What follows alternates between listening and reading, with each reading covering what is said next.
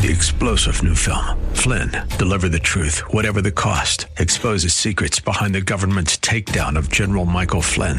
Flynn knew what the intel world had been up to. He ordered the first audit of the use of contractors. This set off alarm bells. He told the truth. He was the most dangerous person for Donald Trump to hire. They had to get rid of Flynn. Flynn, Deliver the Truth, Whatever the Cost. Available now. Watch it today. Go to salemnow.com. salemnow.com. We unleash the energy and individual genius of man to a greater extent than has ever been done before. Those who say that we're in a time when there are no heroes, they just don't know where to look. The sloping hills of Arlington National Cemetery, with its row upon row of simple white markers bearing crosses or stars of David, they add up to only a tiny fraction of the price that has been paid for our freedom. As for the enemies of freedom, those who are potential adversaries, they will be reminded that peace is the highest aspiration of the American people. We will negotiate for it, sacrifice for it. We will not surrender for it now or ever. We are Americans.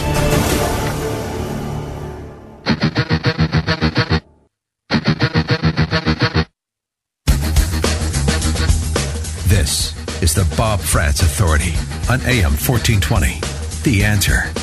It is indeed the Bob Frantz Authority, and it gets underway this morning at 7 minutes after the hour of 9 o'clock on a Monday, the 27th morning of the 8th month in the year of our Lord, 2018. Thank you so much for joining us. Coming up in about 40 minutes, we'll call it 41 since it's 9:07 right now, Congressman Jim Jordan will join us, as he does each and every Monday, schedule permitting, to discuss a host of things, including the passing, obviously, of Senator John McCain, national reaction to that. We'll get his thoughts, his relationship with John McCain, and talk a little bit more about the six-term senator. He had been in Congress for 35 years at the time of his passing.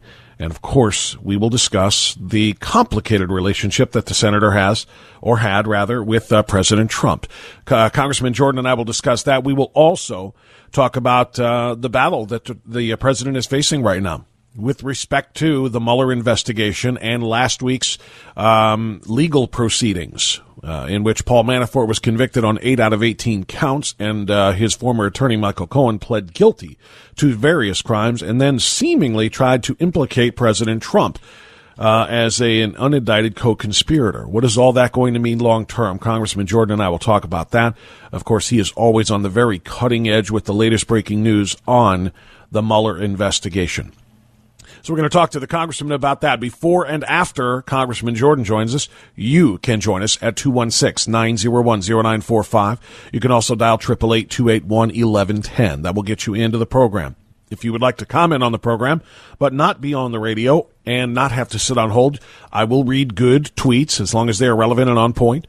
Find me on Twitter. Much to my shame, I have an account, as you know, not proud of it, but will not surrender the platform for information to the liberals. So on Twitter, I will share that information and I will read yours at France Radio or Radio Done Right, either one of those. France Radio, FRANTZ Radio, or Radio Done Right.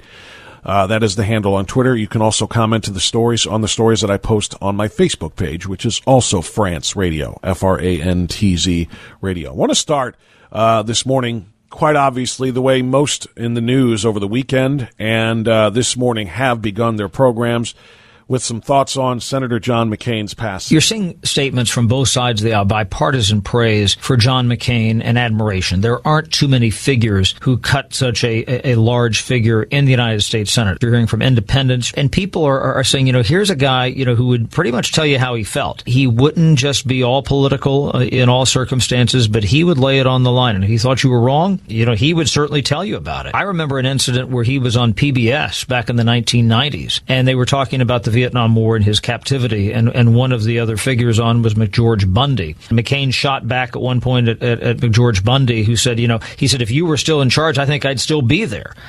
Here was a guy who never didn't fail to give someone a piece of his mind if he thought that was the thing to do. That's Chad Pergram reporting for Fox News about the passing of John McCain, and I think everything he said is fairly accurate. There are a few figures who have cut, quite as large of a path through the Senate through the course of 6 terms as John McCain, and certainly someone who has angered people on both sides of the aisle. Hence his long ascribed nickname as a Maverick or the Maverick. It's something that he really, took very, very seriously. Sometimes, however, it was to his party's detriment. And you might say, well, that's fine, as long as it's to the nation's best interest. And that, of course, is always a matter of opinion. Those on one political side of the aisle believe that Maverick style will have hurt them or could have hurt them more than it helped the nation. And I think perhaps sometimes that is true. And that led, of course, to Senator John McCain's very complicated relationship with President Donald Trump. We all know, where this ended up. Not too many people know where it really began.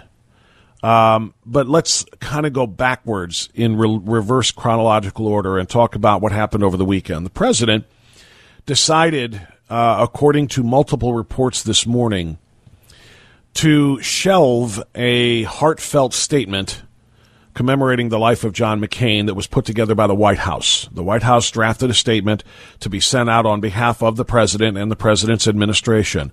One that referred to John McCain as a hero, praised his military service, and touted his accomplishments as a 6-term senator. This according to the Washington Post. Take that for what it's worth. It is WAPO. All right? But the White House was ready to send out this statement, and the president, according to multiple reports, told his aides, pull it. Do not send those prepared remarks out. After they found out that John McCain had died after that year-long battle with brain cancer. Instead, the president said, I've got this. And he tweeted the statement instead.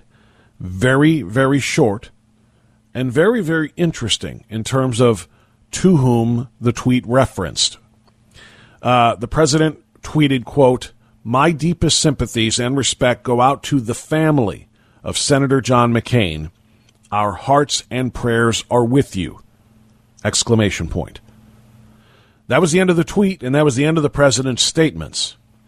It was noteworthy for a couple of reasons. Number one, because the president never referenced John McCain, not sympathies for John McCain, the loss of John McCain, nothing about the actual, patriot John McCain or hero John McCain or senator that is John McCain. Nothing about him, his life, his work, anything referencing him. It's just the family. I feel for you guys. That's it. My deepest sympathies and respect go out to the family of Senator John McCain. Our hearts and prayers are with you! Exclamation point. That struck a negative chord with a lot of observers who felt that the president was being extraordinarily petty for his refusal, by his refusal to acknowledge even the senator himself, only the senator's family, not even an R.I.P. John or an R.I.P. Senator McCain or something in that vein, just a memo to the family. Some, like I said, found that as very, very petty. I would tend to agree it was rather petty. However, I would hesitate before fully condemning President Trump, because the relationship that he had with John McCain was extraordinarily petty on both sides. It is also noteworthy that on the day and in the subsequent 24 to now nearly 36 hours since John McCain's death, more focus has gone to Donald Trump than to John McCain. And that is because of the overwhelming, widespread disease that is Trump derangement syndrome. I firmly believe that. I mean, it's almost an epidemic. It is sweeping parts of the country. John McCain passes away, and the focus isn't as much on John McCain as it is on how will Trump respond? What's Trump going to say? What did Trump say? Oh my gosh, did Trump say the right thing?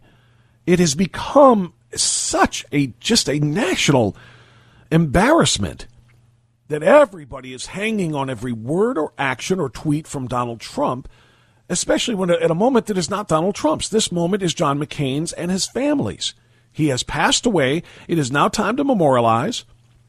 It is now time to look at his life and his legacy. And yes, some of the controversy. We all know the story. Being shot down, captured, put in the Hanoi Hilton, and for over 5 years, the way the official story goes, was tortured, did not accept release when he could have gotten released because he said it wasn't his turn. There were others who had been held longer. That made him a hero in almost everybody's eyes. But then we also know the controversy about that. There were fellow prisoners of war who were at the Hanoi Hilton, as it became known at the time, who say, no, this wasn't the hero that everybody thinks that he was. This guy avoided torture and avoided most of the terrible things that the rest of us endured by singing, by giving the enemy exactly what they wanted to hear. There were all these controversies. This isn't new. This is at the end, and at the end of his life, this is what some people are debating. And that's okay. That's the conversation should be about the life and legacy of John McCain, whether you liked him or didn't like him, whether you respected him or didn't respect him. Hopefully you still respect the fact that a man has died, he has lost his life, and you wish him eternal peace and rest, which is exactly what I did on social media, and that you wish comfort for his grieving family. Those things you can do. You can recognize 35 years of service to the United States, whether you agreed with his views or not. You recognize his service in the Senate. You appreciate that, and I have said those things as well. President Trump decided to simply say, deepest sympathies and respect to the family. Hearts and prayers with you. That's it. Now let's go a little bit further back, as I said, in reverse chronological order. Why would the president be petty in a situation like this? Well, it could be because less than a year ago, Senator McCain, using the platform that the terrible, horrific, tragic diagnosis that he had received, chose to be petty to Donald Trump. Once he was informed that his brain cancer was inoperable, that he essentially was living on borrowed time, he only, even with treatment, he only had months to live, which turned out to be true. He used that platform and that particular moment to express and double down on his disdain and his disgust for Donald Trump, declaring that he does not want him at his funeral. Certainly his right, but certainly what one might call petty. Donald Trump is the president of the United States, a fellow Republican, a fellow American, a fellow public servant. One would think that all living presidents, including, of course, Barack Obama, who defeated John McCain, George W. Bush, who, of course, a fellow Republican, Bill Clinton, George H.W. Bush, one would think that they would all want to be in attendance to pay tribute and honor John McCain. John McCain said, I don't want Trump there.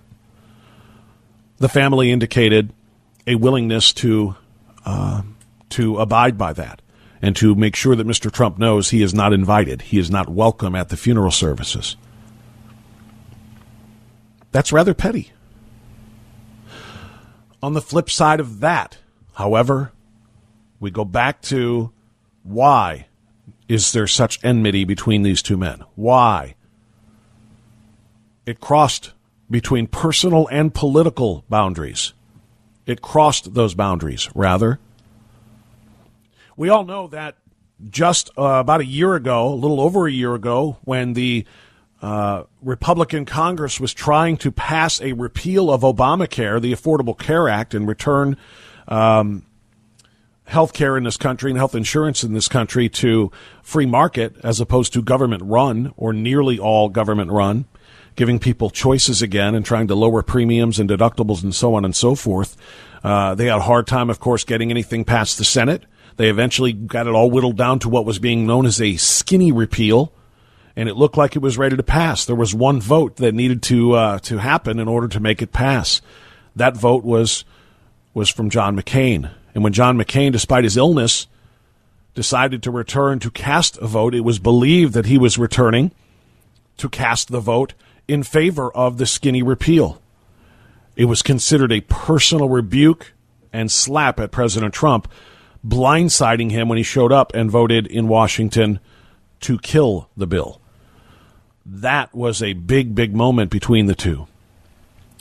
Again, going in reverse chronological order, what would have led Senator McCain to take such a personal swipe, especially about something as huge as the health care repeal, as massive of a campaign promise as that was for Donald Trump? What would have led Senator McCain to doing that to Donald Trump at that moment, handing him a massive political defeat? And I think we know where that is going. It's going to 2015 and 2016 in the run-up to the presidential election, in the run-up to the Republican nomination of Donald Trump during the primary phase, when President Trump made a comment about John McCain and his service in the war and his status as a hero, one that I think will forever live in infamy, one that the president should have felt profound regret for, but one in which he did not find any regret at all. That snub, that slight, you probably recall, but I'll share it again with you as we continue this discussion of the legacy of John McCain and the strange political complications involved between himself and President Trump, even in death. We'll revisit that part of the story coming up next on AM 1420, The Answer.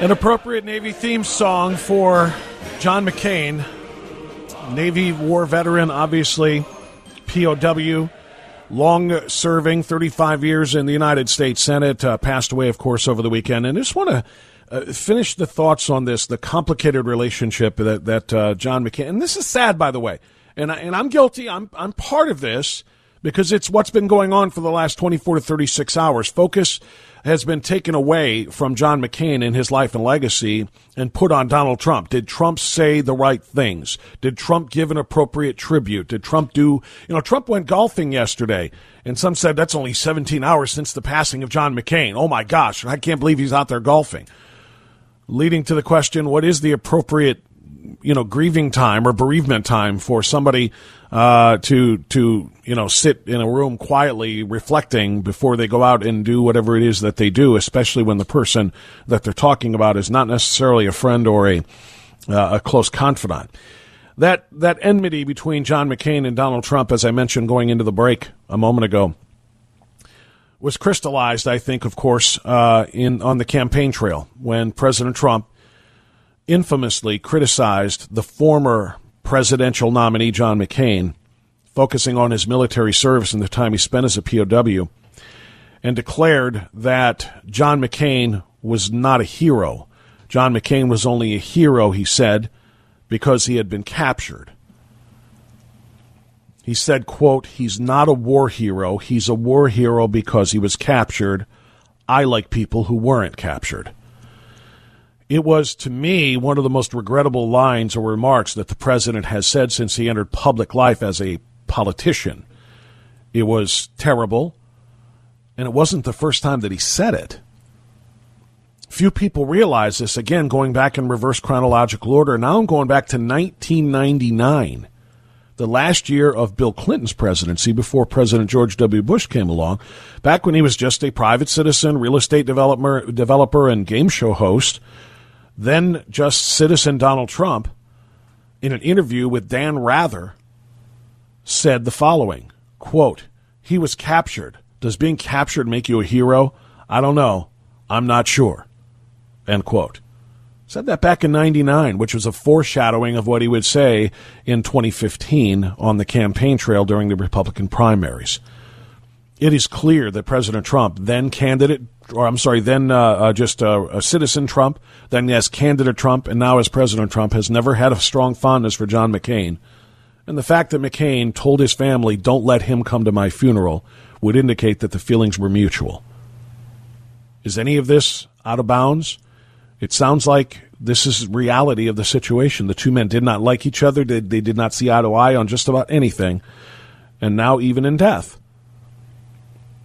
That controversy, that division still remains. And the question for me becomes, is it better to be honest? Or should the survivor in a feud like this lie and say things that he doesn't really feel about the recently departed? President Trump has chosen essentially to remain silent about John McCain and just express his sympathies to the family. Tell me how you feel about that. 216-901-0945 and 888-281-1110. I will tell you from my point of view, I actually prefer the authenticity that the president is displaying here. News now on AM 1420, The Answer.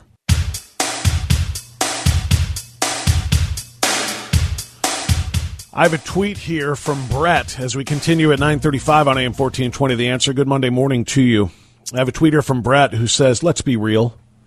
No matter what at real Donald Trump did or didn't do, did or didn't say about hashtag John McCain, he was going to be criticized by the mainstream media. And that is exactly correct. That is very true. Which is why I answered my own question the way that I did going into the news a moment ago. Are you okay with the president's response here, or should the president have said flowery things about someone that he really did not like and who clearly did not like him, and in a final stinging rebuke of him in his dying days told his family, don't let him come to my funeral? Should the president have been fake and expressed things that he did not feel about John McCain? Or should he have been authentic and honest about his feelings and declared exactly what he did? He declared condolences and sympathies for the family because they've lost someone they love. Hearts and prayers are with you. Not anything about John McCain. And my own answer is I prefer the authenticity. Is it petty? Yes.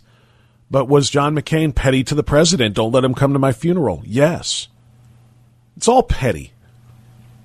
It's all very ugly, to be quite frank. But it's authentic.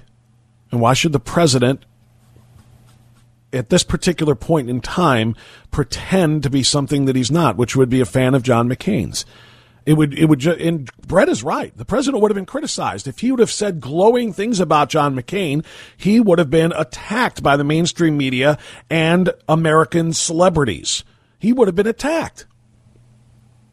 Make no mistake about it. They would have said, you're a liar. You're just, why don't you say what you said about him when he was alive?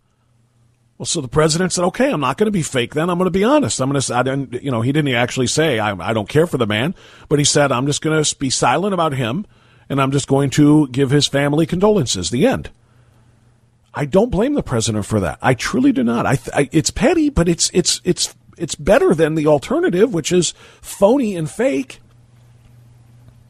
My biggest problem in the McCain-Trump relationship is obviously what he said in 2015 about John McCain, because it's about more than John McCain. When he said he's only a hero because he was captured, I prefer people who weren't captured. I'm sorry, not prefer, like. He said, I like people who weren't captured. That, to me, should have been the most regretful thing the president has ever said in his public life. Because that is spitting on the sacrifice of every POW because they were captured, because it went beyond McCain. He said, I prefer people, plural, who weren't captured, meaning I prefer them over people who were captured, as if somebody who was captured is less heroic, is less worthy of honor, and their sacrifice means less. And I could not disagree more. In fact, one could argue that those who survived capture, those who were POWs and who found a way to get themselves out alive by the end of the war, any war for that matter, I mean, their sacrifice should probably be at the very top of the list. That always bothered me. I said it at the time on these airwaves. And I'll say it again now. It was a terrible thing to say. And according to multiple reports in the last couple of days since John McCain's death, staffers at the White House have indicated that he does not regret saying it. He has never publicly apologized for it or taken it back or retracted and said, all right, I misspoke. That's not what I meant. You know, what I meant is that John McCain himself, I don't think necessarily handled himself with all of the grace of a war hero, and his status being captured probably embellishes it a little bit about who he is and who he was. You know, he could have done something to explain that and make it a little bit more, I don't know, less offensive to all POWs, but he didn't, and he refused to retract it in these last 2 years since he said it in 2015, and I think that's a bit of a problem. All right, 216-901-0945. Oh, you know what? Before I take a phone call, let me read one quick comment on Facebook as well. I told you I will read comments on Facebook and Twitter when they're made if they're good and on point. Dale sent this about John McCain. He said, quote, well, you know what? Let me hold off. It's long, and I don't want to cut off the callers before the next break. I'll try to save this for a little bit later in the hour. Let's go to TJ, who's been waiting patiently on AM 1420. The Answer. I'll go phone calls first, then Facebook comments. TJ, go ahead. You know, Bob. First of all, I agree with you on 2 points. That angered me too. His remarks about POWs. Yeah. And me personally, I always believed if you don't show someone respect in life, don't be a hypocrite and show them respect in death. But the reason I called... That's well said. That's well said. Although I could say that if somebody truly is reflective of saying, you know what, I said some bad things about that person, and now that I look at his mortality and I think about my own mortality, I really regret saying those things. If you pull those back after somebody dies and are honest and sincere and not just being phony and fake and being flowery in your language about somebody because they died... if you're truly sincere about your regrets about things you said while they're alive, I think it's perfectly okay to say that after they pass. But if you still feel, especially since McCain in his dying days took that swipe at Trump, don't let him at my funeral, it's going to be bitter. That bitterness is going to remain for both, including obviously the survivor in this case, Donald Trump. So, I would prefer his authenticity. But here's what's bothered me. Watching all weekend this wall-to-wall eulogy. Flags at half-staff all across the nation. Now, you know, men return from war like John McCain and even a John Kerry or a Robert Mueller, and then they live a life of privilege, wealth, and stuff until they die. Well, many men return from war that don't live a life of privilege or wealth. These people live in obscurity. Many of them live and die on the street as homeless, and there's not one eulogy for them. There's not one flag at half-staff. And yet we go on for days and days and days about somebody like John McCain. And sometimes I think it just isn't fair. Well, if all he was just a war survivor and a POW, TJ, who came home and he got all of these accolades and others who went through the same thing or similar things didn't, I would agree with you when you say it's not fair. But he's being honored not just for being a veteran who suffered. He's being honored because, unlike all of the other guys you just mentioned, he was elected to the Senate and reelected 5 more times, a total of 35 years. He's being honored because of his public life in service, not just in the military service, but in his congressional service as well. And obviously that's just, you know, that's pretty much standard operating procedure. Ted Kennedy killed a woman. Ted Kennedy drove off of a bridge into a body of water, swam to safety, and did not report what happened for, 10 hours or 8 hours? Ted Kennedy literally was responsible for a woman's death, and he kept it covered up until she died. Literally, she survived in that bubble. I'm sorry I'm getting off topic here. That air bubble at Chappaquiddick. She survived. If he'd have just called authorities and gotten police and rescue teams there, she could have lived. He killed one, and he was still lionized more than even John McCain is being right now because of his service in the United States Senate and because of his status as a Kennedy. So if you serve in public life long enough in Congress or in, you know, some other capacity as an elected official, you're going to get honored in your death no matter what you did in your life. Ted Kennedy is living proof of that. Let's go to Tony, who's been waiting in South Euclid. You're on AM 1420, The Answer. Tony, go ahead. Yeah, Tony from South Euclid. Good morning. Listen, I'm not going to expand on all this and get into detail. Look, the man has died. Mr. Trump has made his comment, his respect towards the family. Mm-hmm. People are blowing this out of proportion. I personally, if I was president of the United States, if I was in Trump's shoes, I would handle everything that he's done in the last 10 years the same way. I would do it the same way that his comments, again, I'm not going to expand, but I would have made the same comments that I would have been in competition or as a candidate with Mr. McCain. I would have done the same exact thing, the same comments. Personally, I think that, again, I'm not going to expand on it, but the man has died. We pay his respects. You made your comment. You went on Twitter. Right. End of story. You don't have to go on any further. Now I agree, but the problem is, okay? well, Tony, I've got to let you loose here because I got to make room for Congressman Jordan who's coming on. But I agree with you. You say what you have to say and let it be. The problem is the mainstream media will not be satisfied with that. They want more and more and more, so they get more and more clicks and views and ratings. So let's get a quick time out here. We'll check our traffic. Congressman Jordan coming on next.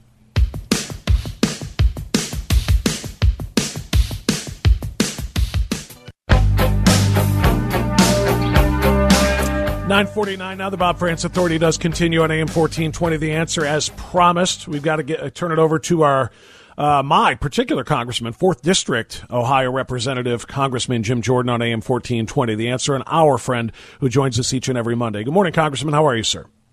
I'm fine, Bob. I hope you had a good weekend. I did indeed. Thanks very much for that. 1-0. Football team's 1-0 on the high school season so far, so that's a good. There that's you a good, go. That's there right. My son's team kicked some butt on Friday night, so that made it a good weekend all the way around. Tough as the Fighting Princes, right? Student princes. Let's get that right for the fighting student princes of the Berg. Congressman, let's dive into this. Obviously, the nation is reacting to the passing of Senator John McCain. It was a long time coming. People knew about the diagnosis several months ago. He fought it as far as he could. Obviously, stopped treatment right before the weekend and passed shortly thereafter. What are your recollections of Senator McCain? Well, I mean, he's an American hero. Served our country,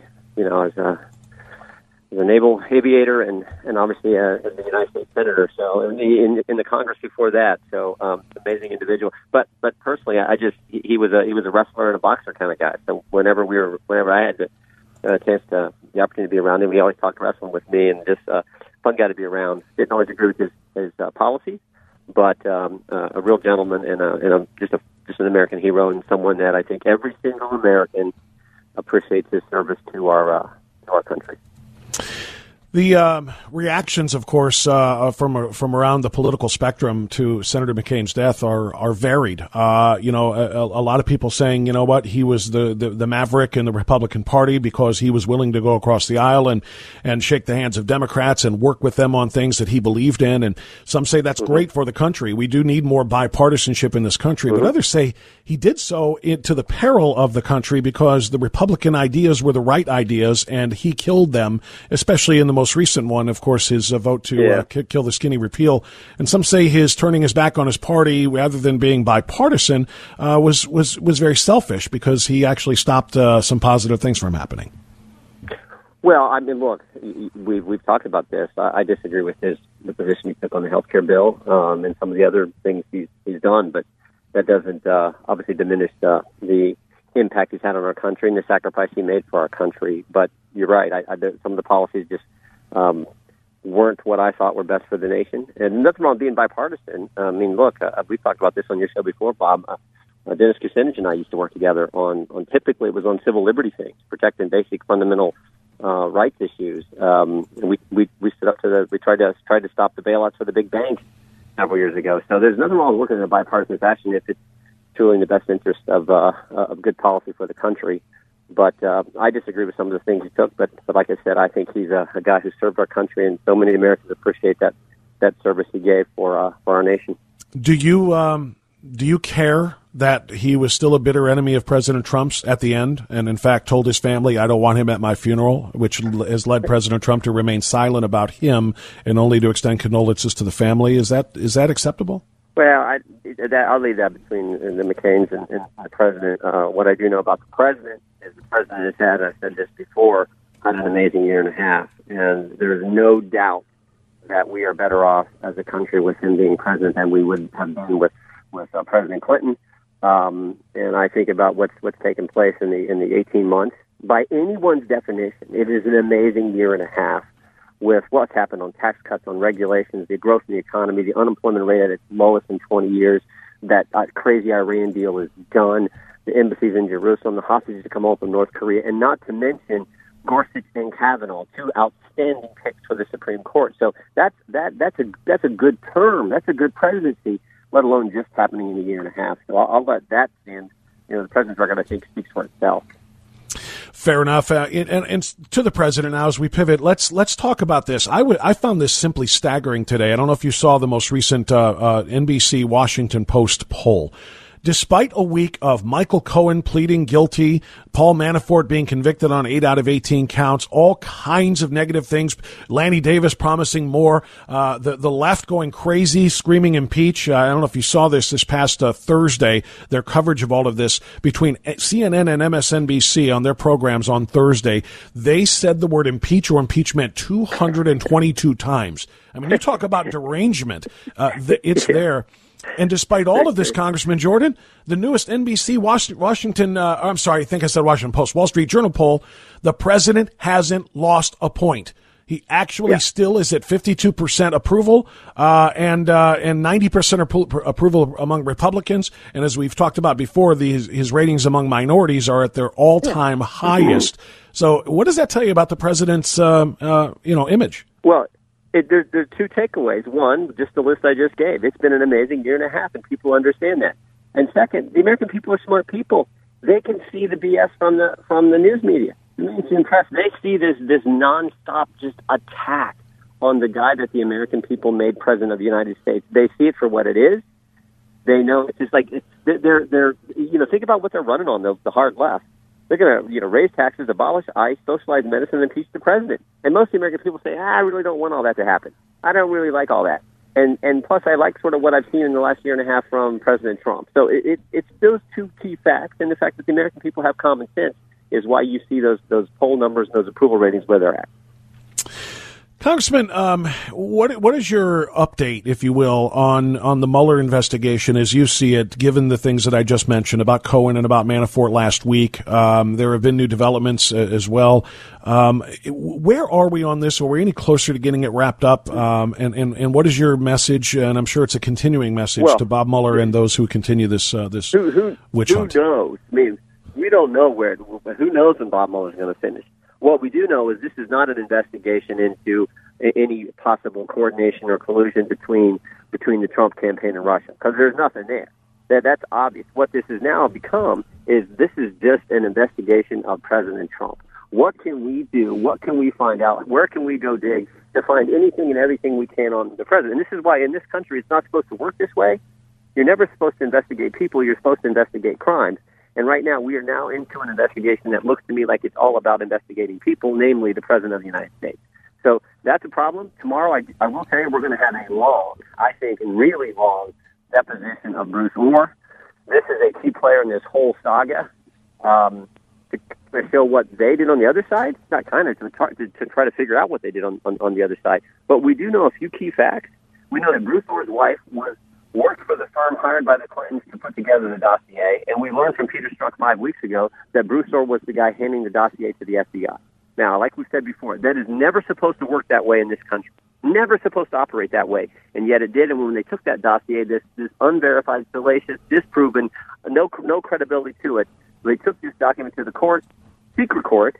They didn't tell the court who paid for it. They didn't tell the guy who wrote it. A foreigner had been fired by the FBI because he was out leaking information. That's what we do know, and we got all kinds of questions to ask Bruce Orr. Namely, who at DOJ knew you were doing this? Who knew you were running this operation? And who were you actually physically handing the dossier to at the FBI? Who took receipt of those parts of the dossier that you were given to the FBI that were used to go to the secret court? And a host of other questions. So this is I think, a very important deposition we have tomorrow starting at 9 o'clock in Washington. I like the chemistry that we have when we talk to one another, because oftentimes you do what you just did. You answered the question before I even asked it. Because this is going to be closed door. We're not going to be able to hear what you asked. So I was going to ask you in advance if you can tell us what questions you think Bruce Orr must answer in his testimony tomorrow. You gave me a couple of them. Go ahead and prioritize. What are the most important things that we need to find out from him tomorrow? Who knew? Did Rosenstein at DOJ know? Did Sally Yates at DOJ know? Who knew you were running this deal? Why didn't you report that your wife was working for Fusion GPS, the firm hired by the Clintons to put together the dossier? Why didn't you report that? Why all the secrecy? How many different times did you actually talk to Christopher Steele? Looks like you talked to him at least 60, 70 times, either phone calls, FaceTime, Skype calls, or in person over a several-year period. How many times, and where were all those, what all took place at those meetings? Plus, the final thing is, and I think this is probably the most important, we have 63 different pages of notes, emails, and messages back and forth between him and Christopher Steele. We need to ask him about all 63 pages of those notes. And so that's what I think is going to take the bulk of the time tomorrow when we're in that deposition. Congressman Jim Jordan joining us on AM 1420. The Answer. Can you tell us anything about what happened on Friday? The conversation with what is his name? Jonathan Moffa, FBI official. Reports that I'm getting are after he spoke with House and Judiciary Committee that he has acknowledged that the FBI has not examined thousands of Hillary Clinton's emails and that they're not done yet. So is she in the clear yet, or is there still a chance that the Justice Department is going to do some justice here? Well, I really can't get into too much of what took place once in those depositions, the actual answers, until transcripts are going to be released. But I will tell you that we all suspected the fix was in on the Clinton investigation, and then we got to see the Strzok-Page text messages back and forth and the attitude that existed among these top investigators at the FBI, and it all just confirmed that the fix was in. So the idea that they may not have examined every single document that they should have doesn't, frankly, surprise me. I'll have to check and see what all that means, and we can't get into all the details. I was not at that deposition. That one was handled by staff lawyers on the Judiciary Committee. There were no members there on that one, but there will be lots of members there tomorrow for Mr. Orr. But they're not done, though. The takeaway from that, though, is they're not done. According to the report that I read from the Washington Examiner, there are other individuals, other FBI officials who are going to have to testify either before, as you pointed out, lawyers representing the committee or the actual committee members. I'm sorry, go ahead. Yeah, well, Jim Baker, chief counsel, who was demoted and then left the FBI, he's scheduled for a deposition. Okay. I think it's important we get Bruce Orr's wife, Nellie Orr. I will be there definitely for that one if and when that one gets scheduled. And then I think also you have to think about Glenn Simpson. I think he may have to come back in because it looks like he may have said one thing to the Intelligence Committee, but in some of the emails that we have between Bruce Orr and Chris Steele, it looks like that may contradict some of the things that Mr. Simpson said. So I think he has to come back in as well. Last thing before you go, you and Congressman Meadows have been among the most critical members of Congress of Attorney General Jeff Sessions. Last week, it appeared that the war of words is ramped up between the president and the AG. Do you believe that President Trump should fire his Attorney General? I think Jeff Sessions is not in control of the Department of Justice. I think Rod Rosenstein is running the place over there. You could sense that, feel that when we've been over there. Even a year ago. So I do think at some point there'll be a change. I like Jeff Sessions as an individual. I think he's a good man. I just don't think he's done a very good job running the Department of Justice. Fair enough. That's all I was looking for. Congressman, thank you so much. Best of luck tomorrow on the conversation with Mr. Orr. We'll catch up with you again next week. Take care. Thanks. Thank you very much. Congressman Jim Jordan on AM 1420, The Answer on a host of important issues. We'll get news now. You want to react? Phone lines are yours the rest of the show.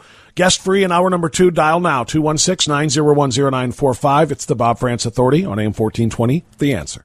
3-star General Michael J. Flynn, head of the Pentagon Intelligence Agency, knew all the government's dirty secrets. He was one of the most respected generals in the military. Flynn knew what the intel world had been up to. He understood its funding. He ordered the first audit of the use of contractors. This set off alarm bells.